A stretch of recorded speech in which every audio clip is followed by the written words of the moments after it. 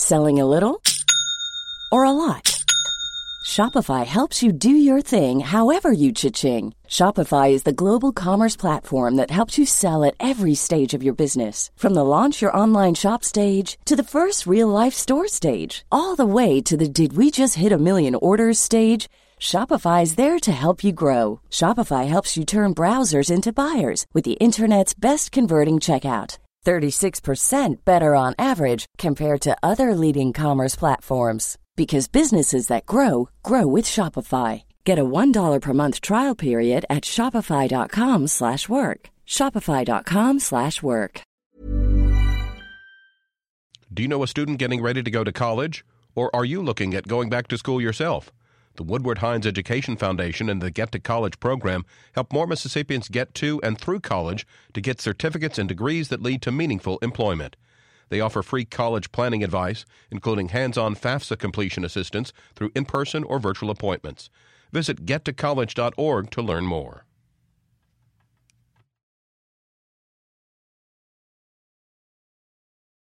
Support for Mississippi Edition comes from Trustmark, featuring My Trustmark, online and mobile banking. Monitor accounts and information, transfer funds, create special alerts and reminders. Details at trustmark.com. Member FDIC. Good morning. It's 8:30. I'm Desiree Frazier, and this is Mississippi Edition on MPB Think Radio. On today's show, 2 protests conclude peacefully in Tupelo, one of them prompted by a police-involved deadly shooting in June. We'll take a look. Then, voter ID laws across the country are coming under scrutiny in federal courts. We'll talk live in the studio with a legal expert on Mississippi's law. Later, a visit from the experts of Everyday Tech on data, and the busiest part of hurricane season is approaching. Are you and your family prepared? August has been historically our most active month for Mississippi. That's all coming up. This is Mississippi Edition on MPB Think Radio. Some Tupelo residents are trying to bring attention to the shooting death of an unarmed black man, Antoine Ronnie Shumpert, by a police officer in June. The group, Our Lives Matter, took to the streets Saturday. David Jones is one of the event's organizers. He talks with our Paul Boger about some of his concerns. In Peace March to bring everybody together, let them know that we haven't forgot about Ronnie Shumpert and all the issues we're dealing with the police department. We want justice and we want to be treated fairly. The last thing that happened was we had an individual named Ronnie Shumpert was killed. He was shot 4 times and mutilated by a police dog. He wasn't the first and he was the last one. He pretty much, that was the straw that broke the camel's back. And so now it's been going on too long and been swept under the rug, and we're tired of it. We're simply tired of it. You all had about, I would say, at least 400 or 500 people out here today. Yeah, and it's been growing each time. This is my 3rd one, and each one has gotten bigger and bigger. But I think we're going to do bigger things the next one. Why organize a rally like this? To get awareness out, let people know this is happening, because a lot of people didn't know about it.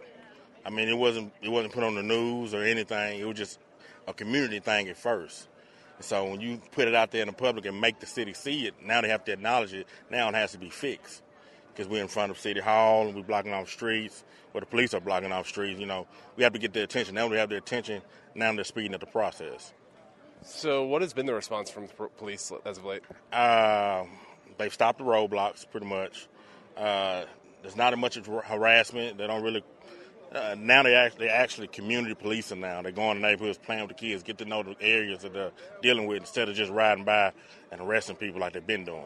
Groups like this, Black Lives Matter, I know this isn't necessarily Black Lives Matter, but similar rallies, similar marches have drawn a lot of criticism from people. Yeah. What are your thoughts? I don't really like the terms just like Black Lives Matter, All Lives Matter. When you say Black Lives Matter, you're talking black. You say all lives that's attached to white. I say our lives, like O-U-R. Because everybody's involved in it. I found a study from 2015. They had 484 Caucasians were killed by a police officer, and only 213 were black. And so a lot of people think, like, oh, it's just us. No, it's everybody. And that's what I'm trying to bring everybody's attention to realize that this is not just a black issue. It's everybody. So what do you hope to accomplish through all of this? I want people to come together and realize we can actually change stuff if we all start working together. So these different little side groups and stuff like that. I want to bring the city together as one and actually make this all-American city. Tupelo's mayor has called for calm and has said the issue will be thoroughly investigated. Multiple voter ID laws across the country are coming under scrutiny in federal courts. Could the recent rulings have any effect here in Mississippi? We'll talk about that next. This is Mississippi Edition on MPB Think Radio. MPB Think Radio is your voice for Mississippi. If you or your community has an event coming up and you'd like help spreading the word, send us an email. You've got mail to psa@mpbonline.org.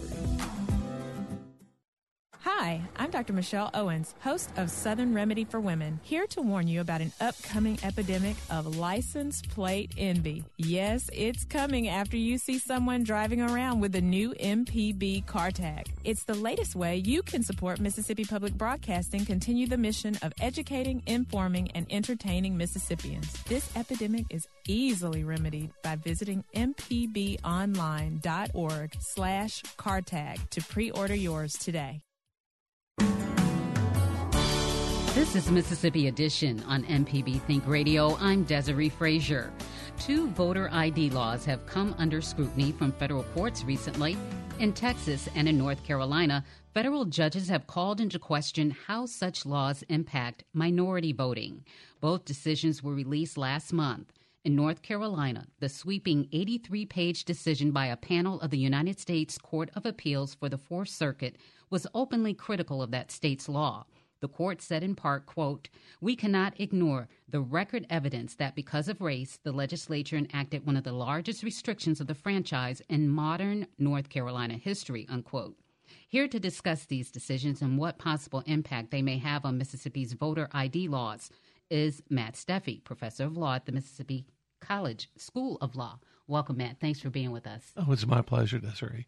Tell us, when federal courts call into question and in some instances openly criticize laws like these, what are they looking at specifically? Well, they're looking at 2 things. In voter ID restrictions and other voting restrictions have been on a losing streak. It's been North Carolina and Texas, and recently a lower federal judge in Wisconsin came to the same conclusion. And they're looking at 2 things under a federal law called the Voting Rights Act. They're looking for evidence of discriminatory intent, that is, the actual purpose of restricting voting on account of race, or they're looking for discriminatory impact. And depending on which case you're talking about, the courts have found one or the other or both of these things present in recent voting reforms. And so that's what happened in both Texas and North Carolina. That's right. And North Carolina focused on the discriminatory purpose. And once there's a finding of discriminatory purpose, the entire statute is suspect. The Fifth Circuit, the whole court, what they call en banc, that is, every single one of the nearly 20 judges voting together, concluded that it clearly had a discriminatory effect and may very well have a discriminatory purpose, and sent it down to the lower courts to sort out the remedy. So what they're saying is that these laws suppress the vote by African Americans either as a matter of fact or on purpose. Is it just African Americans or other minorities as well? It could be other minorities as well. What they found in North Carolina was almost surgical precision, according to the court, in suppressing ways that had made it easier for African Americans in particular to vote. What were they doing that made it more difficult? Well, for example, voter ID is one thing that African Americans, particularly elderly folks, are less likely to have the required forms of ID. But North Carolina canceled early voting, which was used overwhelmingly by African Americans who lack transportation. There have been restrictions on registration, no more same day of election voter registration, and so on. Really, North Carolina commissioned a study to find out who was voting and when, and then eliminated the ways that African Americans had used, predominantly African Americans, to vote either early or to register on the day of election or to vote without the proper ID. And so that was a red flag. Oh, there were red flags popping up all over the place. And both North Carolina and the Fifth Circuit noted, we're not operating in a vacuum. This supposed purpose to avoid voter fraud is exactly the same purpose that states offered for poll taxes, for literacy requirements, and for other Jim Crow era efforts to prevent African Americans from exercising the franchise. Is there enough voter fraud to warrant these types of laws? There's not enough voter fraud to warrant any government action. At least there's no evidence of it. The idea that there's a mass of people showing up in person, impersonating others to vote on Election Day is just not there in the evidence. There may be some more questions with regard to absentee balloting and the like, but there's very, very little evidence of voter fraud. And if you can get a politician to be honest, a tall order in some cases, particularly outside our fine state, the Republicans in North Carolina said, to be clear, we're trying to suppress the votes of Democrats, not African Americans in particular. If more African Americans happen to be Democrats, so be it. But there is a suppressive intent without any doubt. And they readily admitted that. They admitted it. It's difficult to understand this given, and this is one of the things the North Carolina case talked about, given the enormous issues facing North Carolina and Texas. The Texas legislature meets every other year. They have a tremendous budget shortfall, education problems. But what they decided was priority number one was voter ID and other election reform. And part of this became possible out of a case a couple of years ago that eliminated the pre-clearance requirement that many southern states had to follow. That is, the Voting Rights Act used to require states that formerly discriminated the normal suspects in the old Confederacy to have the Department of Justice do what's known as pre-clear, that is, review and approve any changes to their voting laws. And that kind of was a roadblock at these kind of efforts. Once that roadblock was removed, we saw a proliferation of these legislative priorities. Do you see that coming back as a result of this? Well, this is certainly a stop sign, if not I'm not. It's too early to say it's a death knell, because we're one Supreme Court justice away from a potential change of course from the U.S. Supreme Court, and right now the Supreme Court took up one of these cases. They'd either be affirmed by a majority or by a 4-4 split. So this is the law for now. For the future, who knows? How does this measure up to the law in Mississippi? Well, this makes Mississippi very vulnerable to challenge because we have a strict form of voter ID, just like Texas, North Carolina, and even stricter in some ways than Wisconsin. So the strictness of it makes it vulnerable. We're in the same federal circuit as Texas. There are some differences. We had a constitutional amendment that may play into how the litigation would shape out, but there's not enough time between now and November to mount a successful federal challenge against Mississippi's voter ID laws, but it makes them very vulnerable. Okay. Well, Matt Steffi, thank you so much, professor of law at the Mississippi College of Law, School of Law, that is. Thank you so much for coming in and speaking with us. It's always my pleasure. Up next, a visit from the experts of Everyday Tech on data. This is Mississippi Edition on MPB Think Radio. On the next Fresh Air, we talk with writer Jay McInerney. He became famous in the 80s for his semi-autobiographical novel Bright Lights, Big City. His new novel, Bright Precious Days, is about middle age, marriage, and fidelity. It's also about writing. One of the main characters is an editor and publisher. Join us. Today at 3 on MPB Think Radio.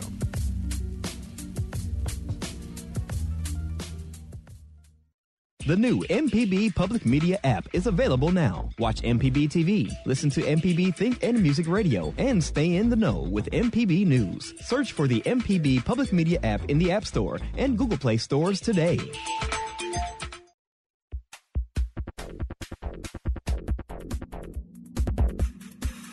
This is Everyday Tech on Mississippi Edition. I'm Sharita Brent in studio with Ashley Jeffcoat, Digital Media Director for MPB. Today we're going to be talking about data. Ashley, that's a word that's tossed around a lot. Some people may have an idea of how complex data is and some may not. So we're just going to give a general idea about what data is. So what is data? The word data is a word that has many different meanings. An important thing to keep in mind is that you could be talking about the actual quantities of information that's stored by a computer.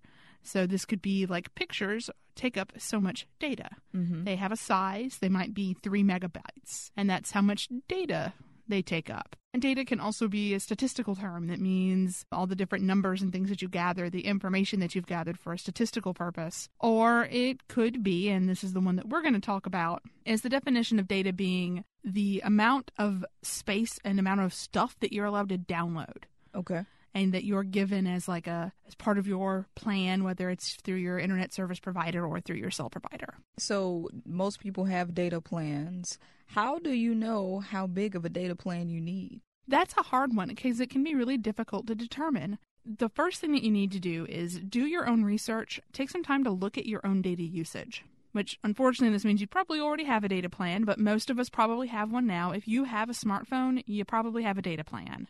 In most cases, won't allow you to have a smartphone without a data plan. Because it's not smart without data? Pretty much. Okay.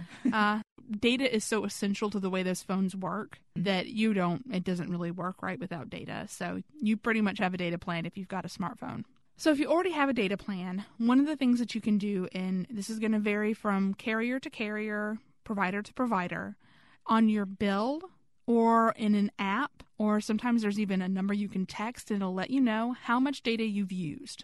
This is a good way to get an idea on how much data you need because you can look and see how much you're using. Yeah. So the more you rely on data for things like streaming, like Spotify or YouTube or Netflix or anything like that, the more data you're going to need and the bigger data plan you're going to need.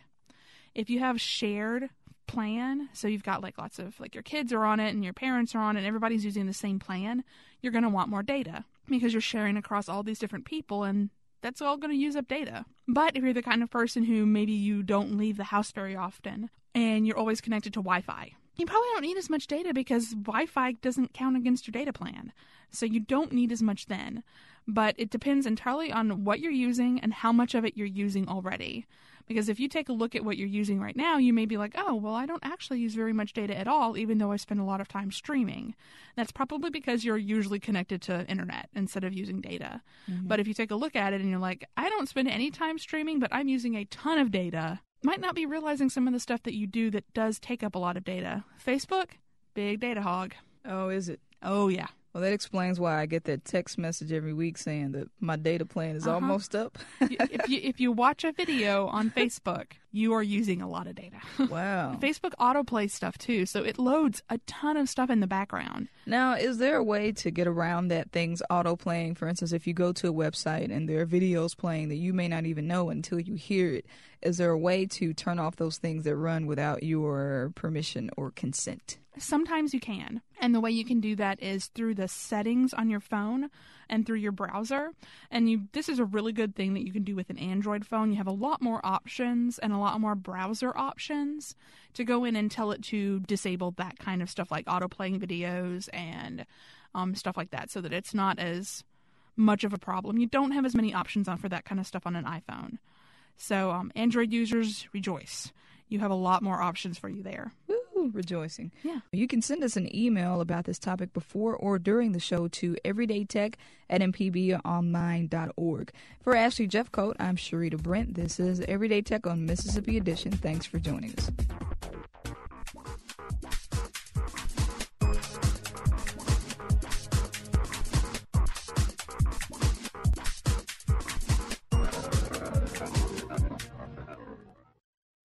"50 years ago, a sniper went to the top of the clock tower at the University of Texas and opened fire on the people below. She was obviously wounded. The people around her looked dead. And the tower kept chiming every 15 minutes. And I would think, 15 more minutes they've been out there. 15 more minutes." Survivors remember August 1st, 1966, later on All Things Considered from NPR News. Today at 4 on MPB Think Radio.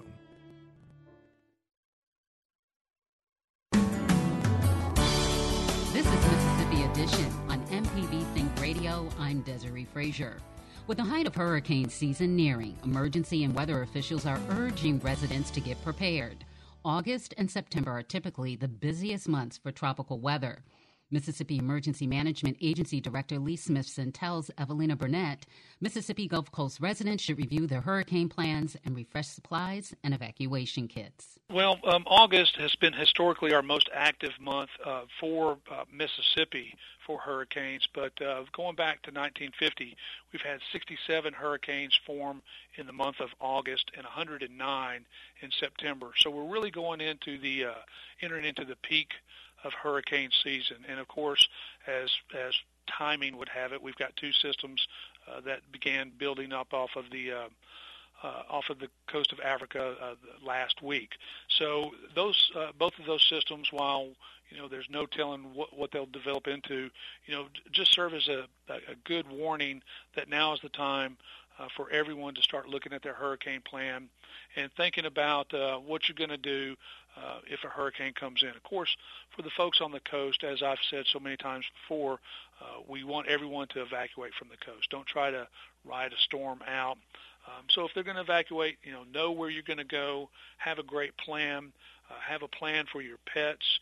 Make sure that you take your important documents with you, your insurance, your mortgage, Social Security cards, birth certificates, those type of things. Make sure you have cash because in the event of a hurricane, the electricity could be out and you might not be able to get to an ATM. But also, again, as we learned during Hurricane Katrina, hurricanes don't impact just the coast of Mississippi. So for those who live inland, they also need to make a plan too. If they're going to stay home, just be prepared to be without power for up to a week. So make sure you've got plenty of drinking water. That's a gallon per person per day, lots of non-perishable food, a power supply to keep your phones charged up. And then take everything seriously because again, even a small storm like we saw with Hurricane Isaac back in 2012 created more flooding than some areas got during Hurricane Katrina. So just now's the time to start looking at your plans and thinking about what you're going to do to take care of yourself, your family, and your pets. I talked to the Weather Service, too, so I kind of have the forecast side. So unless there's something else that I haven't MPB's Evelina Burnett with Mississippi Emergency Management Agency Director Lee Smithson on hurricane preparedness as we enter the busiest part of the hurricane season. Stay tuned to MPB Think Radio for local Mississippi-based programs all morning long. Coming up at 9, it's Deep South Dining. Then at 10, Now You're Talking with Marshall Ramsey. And at 11, stay tuned for Southern Remedy. If you missed part of the show, there are several ways you can listen on our website. That's mpbonline.org, through the MPB Multimedia app, or search for Mississippi Edition in your favorite podcasting app. I'm Desiree Frazier. Join us again tomorrow morning at 8:30 for the next Mississippi Edition, only on MPB Think Radio.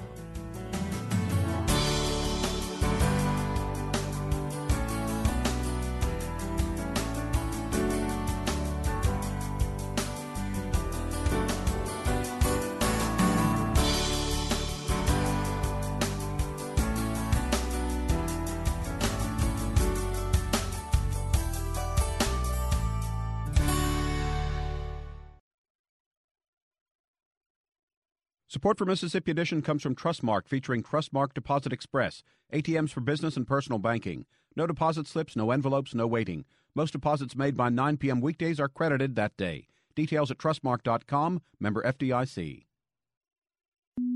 Your favorite MPB Think Radio shows are now available on your favorite podcast app. So open that app and subscribe to any local program you love, like Everyday Tech. Android does have the most delicious operating system, I find. Is it Jelly Bean? The Gestalt Gardener. What's up? What you got going on? And of course, MPB's Season Pass with myself, Sam Wells, and Jay White. That's my guys, man. So what are you waiting for? Go search and subscribe today.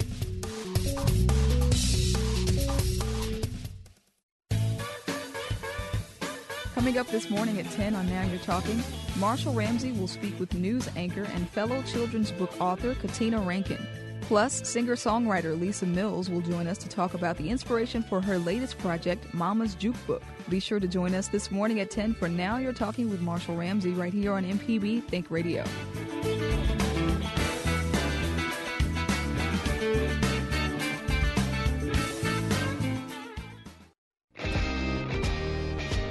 It's Marketplace Tech for Monday, August 1st. I'm Adrienne Hill in for Ben Johnson.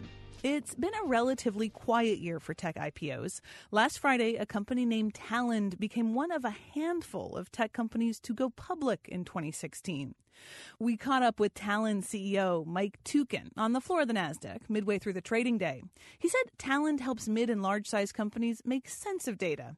For example, it helps banks figure out if your credit card has been stolen or if it's you who's been buying all those shoes. Behind the scenes, they need to pull together a lot of data. They need to look at patterns and figure out, does this look like other transactions that have been fraudulent or not? Tukin said the company's going public now, in part, to help build trust with clients. They can look at our quarterly results. They can look at our balance sheet. And they just raised nearly $100 million. That's got to build trust, too.